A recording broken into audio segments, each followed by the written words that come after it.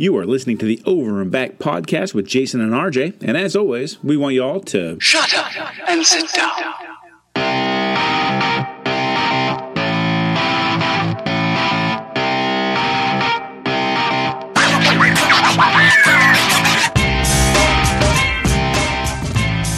Hey, NBA fans, welcome back to the Over and Bad podcast for August 17th, 2019. I am Jason Corbis, and with me, as always, is Mr. RJ Benner. What's up? You know, it's been a minute.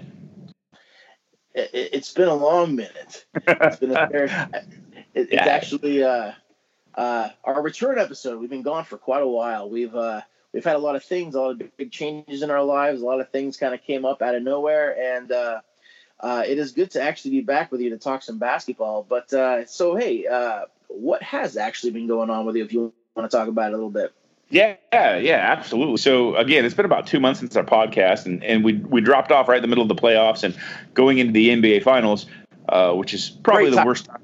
Right, worst time for an NBA podcast to kind of go off the air. But one of us, and I'm not going to point fingers. I don't want to accuse one of us of doing this, but they're a member of the team, the Over and Back team, decided to uproot his family and move across country about 2,300 miles away, and because of that, we had to press pause on the podcast and some of the planning.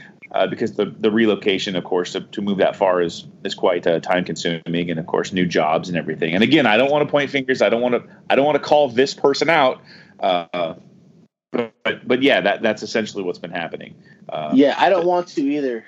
So I won't say anything. But I'm pointing at my iPad at you really hard right now. That's okay. I'll own it. So to all of our listeners, one thing, we definitely want to continue making the best we can. One of the things that we're going to be asking for a little bit of forgiveness in is that now all of a sudden we don't have this face-to-face podcast recording where we can kind of plan and you hear our voices authentically. And unfortunately, I lost the neighbor that mows the yard every Sunday, so we won't have the ambience behind us anymore. And this is going to be recorded, via remote dial-in. So there might be a little bit of static. There might be a little bit of drop off. The audio quality might not be what you're accustomed to. So we're gonna get that out of the way with this one. From now to the end of time, we are sorry if there's any audio quality problems at any point in time in our podcast. We're doing the best we can. Fingers crossed that you will have a neighbor though that still mows his lawn over there in Arkansas. So right, the problem is now I'm also 2 hours ahead. So by the time we're actually going live, like 10 a.m., nobody's mowing their yard. Like they get out there at like 8 a.m., they mow it before the sun gets too hot because it's gonna heat up. It's already in the mid 80s. It'll be in another hour. It'll be like 100 degrees, and nobody goes outside and mows their yard in 100-degree weather. So yeah, I think our forecast is like 75 today. So yeah, you're gonna miss Oregon, my friend. The family definitely missing Oregon. I will say that they're jonesing for that hot summer 75 instead of the sweltering.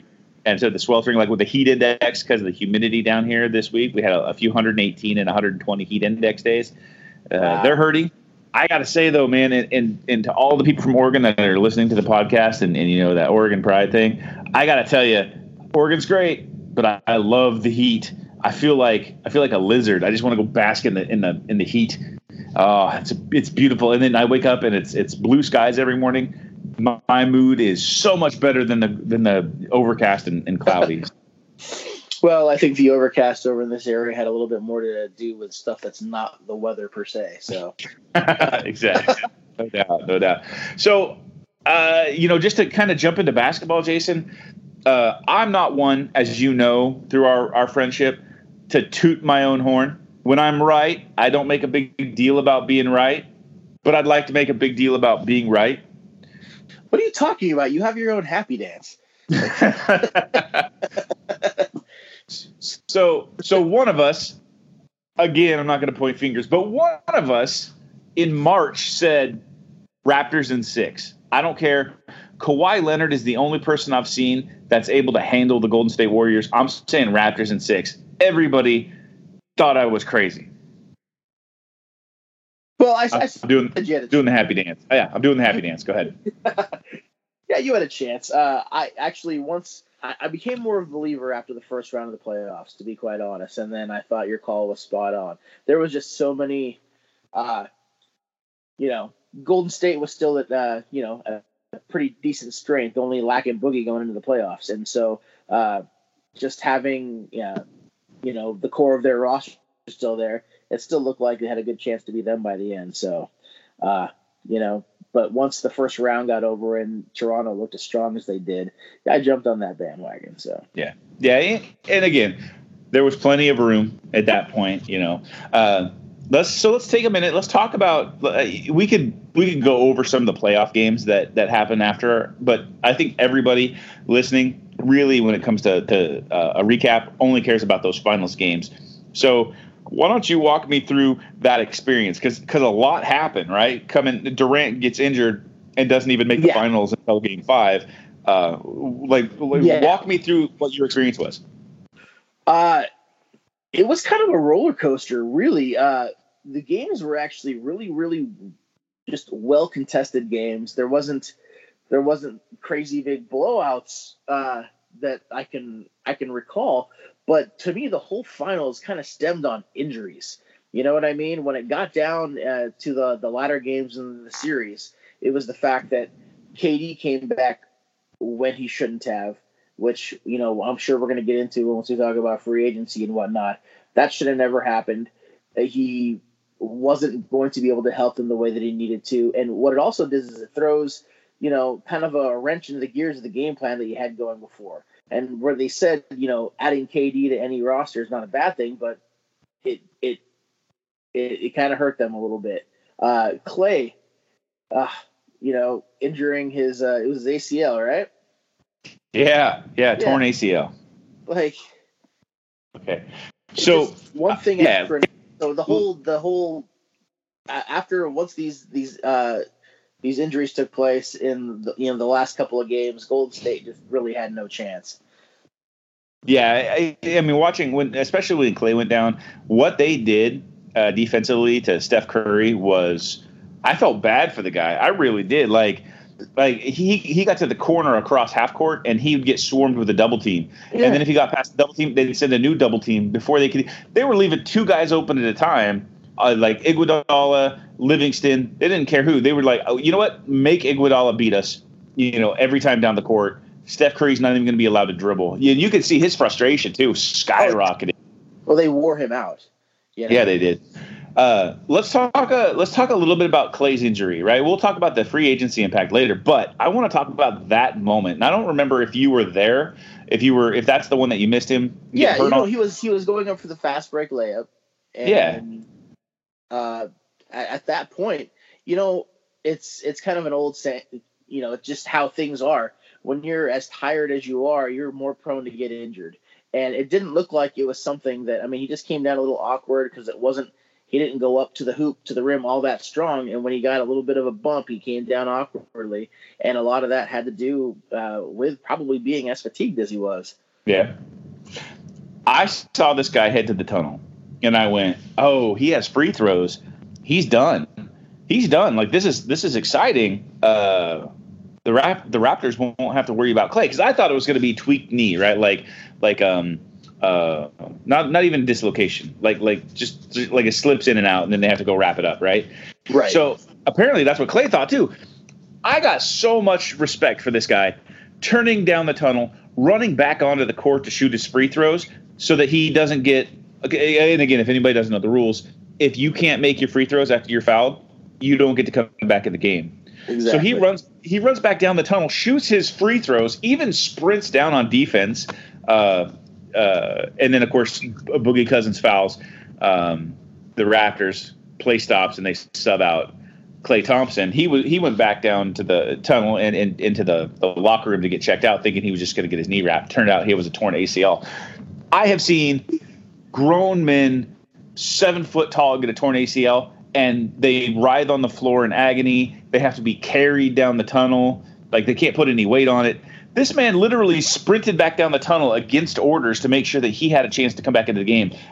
No matter what happens moving forward, and I'll never be a Warriors fan, and I never really cared for Klay Thompson a whole lot before that. I'll never say a bad thing about his heart or question him after seeing that performance.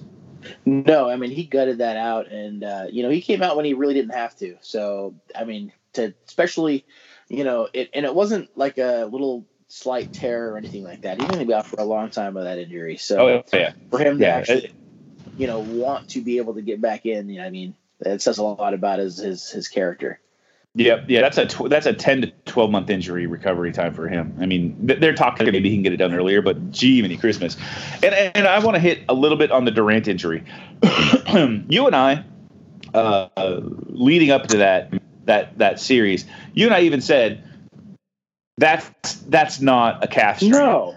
No, we said straight off the bat, like he hurt his Achilles. Yep. Like, because number one, it was his first.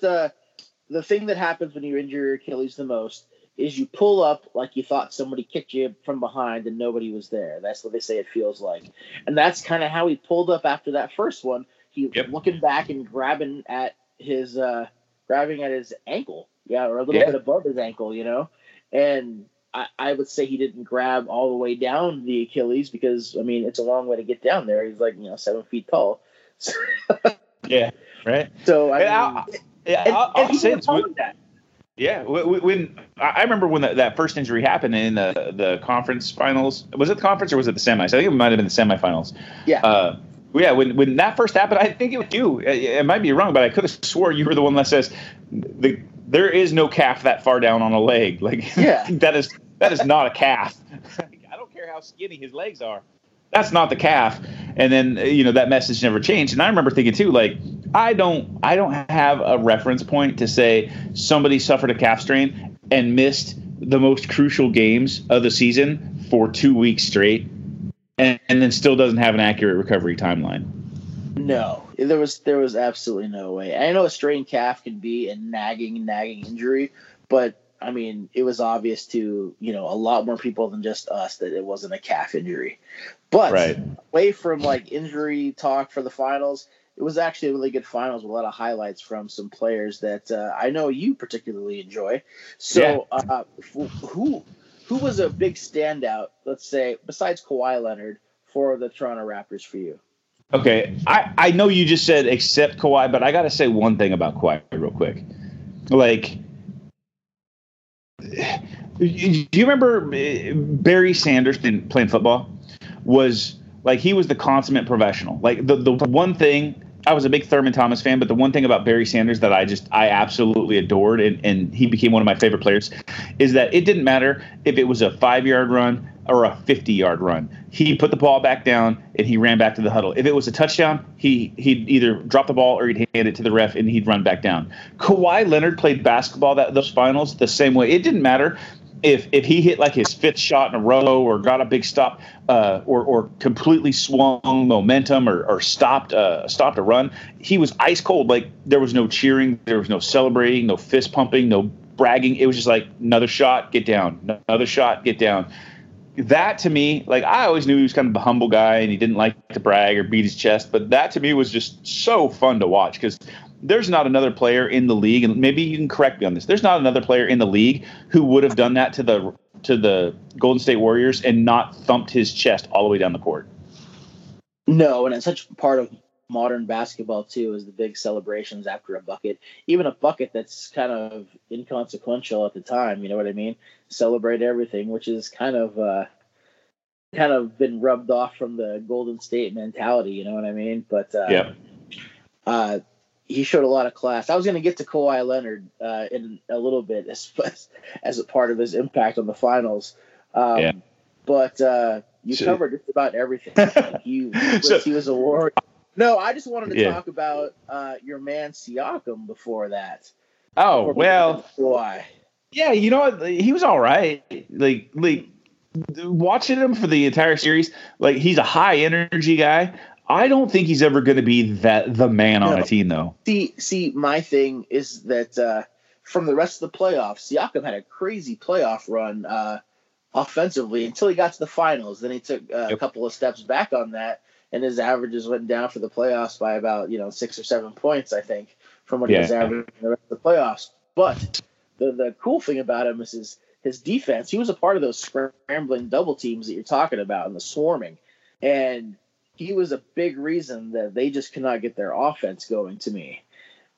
He was everywhere, playing defense on the perimeter and on the inside and contesting shots and keeping guys from, easy drives to the hole. And Golden State's cutting game was just not what it usually is as far as that, because of the way they were able to contain the inside. And he was a big part of that, the defense and the way they were rotating and helping out each other, putting their double team and triple teams on. So I just wanted to give a big shout out to Siakam for not his offensive game, but for how he defensively had a gigantic impact. So I like to, how I like to always make comparisons that I have no business ever making. So do you remember early worm Dennis Rodman when he was a Detroit Piston? Yeah. You remember the energy that he played with? Like he just kept his head down and he hustled and he was just always in the right spot, like just always full of effort. And it was before the crazy parts of Rodman where, he kind of went off the deep end and, he'd get you 10, 12 points, a lot of pickup or putbacks and scramble points and hustle points. And he was actually kind of an underrated shooter. He just never liked to do it. Like Siakam plays kind of in that same vein. He's a little bit, the game has evolved, so he's a little bit more high energy than Rodman was. He has to he has to cover more ground than Rodman ever did. And he's not quite the same kind of instinctual rebounder, but he has that same kind of it feels he has an extra arm. Like, how is he here? He almost does. If you add up two of his arms, it's probably about 3 arms of regularly proportioned. Like he's got really long arms, and that just helps him do all those things. And he can defend 2, 3 and 1, 2, 3 and 4, being as quick and agile as he is, but he also doesn't have to be as quick a foot because his reach is so immense. He can still manage to stay in front of you, so he's got a lot of natural advantages on the defensive end. So a couple more points about the Raptors I want to talk about. One of them is I don't think this was given enough. Can we have a moment to just feel bad and feel the sorrow of DeMar DeRozan? Can we do that? Like, talk about was there a person who embodied Toronto more than DeMar DeRozan? And then he's the only player that probably cared more. Like you have Drake and then DeMar DeRozan. That's who cared the most on if the Raptors won a championship. They get rid of him and then they win without him. I can't even name another time a player did that, because he was even kind of happy. He's like, these are my people. I'm happy they won. I had to kind of be the sacrificial lamb to make this happen. How full of sorrow are you to be DeMar DeRozan right now? It's got to cut a little bit deep. He was going to stick. He's one of those guys I can probably almost guarantee you that if they didn't trade him, he would have stuck in Toronto his entire career, And he was loyal to them. He loved being there. He was there with his best friend. That's a situation you don't leave from. And then you get moved. And, I'm surprised it didn't even affect him more. The trade would have been something that would have, ripped the heart out of most players. It actually did for Kyle Lowry for a while. He wasn't even the one who was moved. Yep. Kyle Lowry took a couple of months for him to even show up in the regular season last year because of it. And I feel pretty bad for them. Yeah. They wanted nothing more than to be able to deliver a title, and they suffered so many different playoff heartbreaks. And it's one of those things, though. He could have stayed there, but if he did, would it have ever happened for them? I'm going to say probably not. So definitely not. Now that another takeaway is Fred VanVleet. I liked him. The hustle and the heart and the big shots. But I swear he's the same player with a different name in almost every finals. So you have him, JJ Barea. It's always these Matthew Dellavedova. It's always these like who he reminds me of is back in the day. He reminds me of Chris Childs. Yeah, I'm just saying. Is he going to be one of these guys who gets paid way too much money because nobody's going to remember all the struggles that he has during the regular season, or how he's inconsistent, or how he can't really be a full-time starter at the point position, And then he gets paid way too much money because only thing that people remember is him getting his tooth knocked out, hopping back up, hitting a big shot, hustling, and getting in Steph Curry's face. I'm just saying, it's the same model. Like Dellavedova got paid, Barea got paid, Van Vliet I think he gets paid next year. Yeah, well, I mean, it's kind of the way that things go in the NBA is, you know, the playoffs are where you earn your paychecks, you know what I mean? And it's something we've seen a billion times, you know? Like you just mentioned all those guys. You know, it wouldn't surprise me one bit, you know, how much this is going to bump up his next contract, you know? Yeah, no, yeah, it will. It'll have an impact. So, any other takeaways from the finals that you want to illuminate for us? Just one, and it's kind of more of a post-finals thing. It is to me. It was amazing, and it's the only time that the finals MVP, after winning a title, decides to just pack it up and leave. And I never thought that was going to happen. I thought maybe one more year. So, you know, it just shows me that the bloomings that I had, the little bit of sparks of forgiveness that were starting to come, you know, into my heart, like it just all got extinguished. So okay, that's fair. Yeah, you know, I have a whole segment that when we get to a later episode later in the week when we start talking about free agency, I have a strong take on Kawhi's behavior, Uncle Dennis's behavior. Yeah. Oh, I got a lot more to talk about with that. Yeah. This was the only part that this had to relate to me with the finals is the fact that you won MVP of the finals and got out of Dodge. So yeah, like you were in that moment, you were forever Toronto if you wanted to be, and instead you turned on them in one season. Unbelievable. And you know what? I'll say this: never questioned Popovich because apparently he saw right through it. Yeah. He I think he had a beat on how you know, people that were influencing Kawhi at the time were going to be, and he just stood his ground. And you know, good for him. Good for him. Exactly. So you know, we're keeping the time short on these podcasts. We're keeping them right around the 30-minute mark. It doesn't give us a whole lot of time to talk about the NBA draft, but I really did want to include this because the next podcast that we do is going to cover the free agency, the trades, all the crazy stuff, and I don't want it to get shuffled and lost. So there's only a few big talking points and highlights from the NBA draft that I kind of wanted to go over. Jason, let me ask you this: did you see Zion Williamson during the draft and then immediately after the draft? Can we agree right now that he is Shawn Kemp without the years of Shawn Kemp being like lean and great? Because this kid is already overweight and he hasn't even played the NBA one game yet. So he's already ahead of the game on Shawn Kemp on being. Right, he's already the Cleveland Shawn Kemp. Ouch! At least he's not the Portland Shawn Kemp yet. It's. I mean, he's got. I mean, once he actually gets in the routine of being with the Pelicans, we'll get into that. But I think his shape is going to considerably slim down as we approach the regular season. So I think there's a good chance he'll lose about 15 or 20. So no, I agree. I'm just saying, like, that's a really big warning sign to me. That's somebody who doesn't know how to stay in shape. That's somebody who needs regiment and structure. Like, retired Zion's going to be a big boy. I'm saying like slow down metabolism. 26-year-old Zion is going to be a big boy. He better learn how to not be an athletic freak by the time he's mid-20s, because he's going to be in for a rude awakening when that metabolism starts to slow down. And there's a lot of other references of players. You know, even Charles Barkley was kind of the same way. Like, that dude chubbed up really early. People don't remember, like, young Charles Barkley wasn't super big.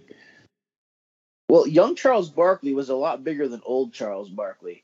Old Charles Barkley on Phoenix slimmed down tremendously. And then once he got over to Houston his last year, he kind of let things go again, you know what I mean? But he was slim. That's the reason why they got to the conference finals, was because Charles Barkley was slim and trim and in good shape. This is what I believe when it comes to the Phoenix Suns. They do something to their players, and they have since the dawn of time. Shaq goes there and loses a bunch of weight. Barkley can go there and lose a bunch of weight. They somehow were able to give Steve Nash an artificial back for a couple of years. Grant Hill. Grant Hill comes back. He averages like almost 18 points a game for a few years. Right. What the world? Yeah.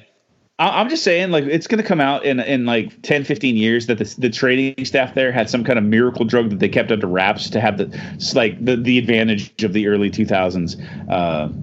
I don't know, because there's no explanation for it. Like, yeah, Barkley had to slim down because his back couldn't hold his weight anymore.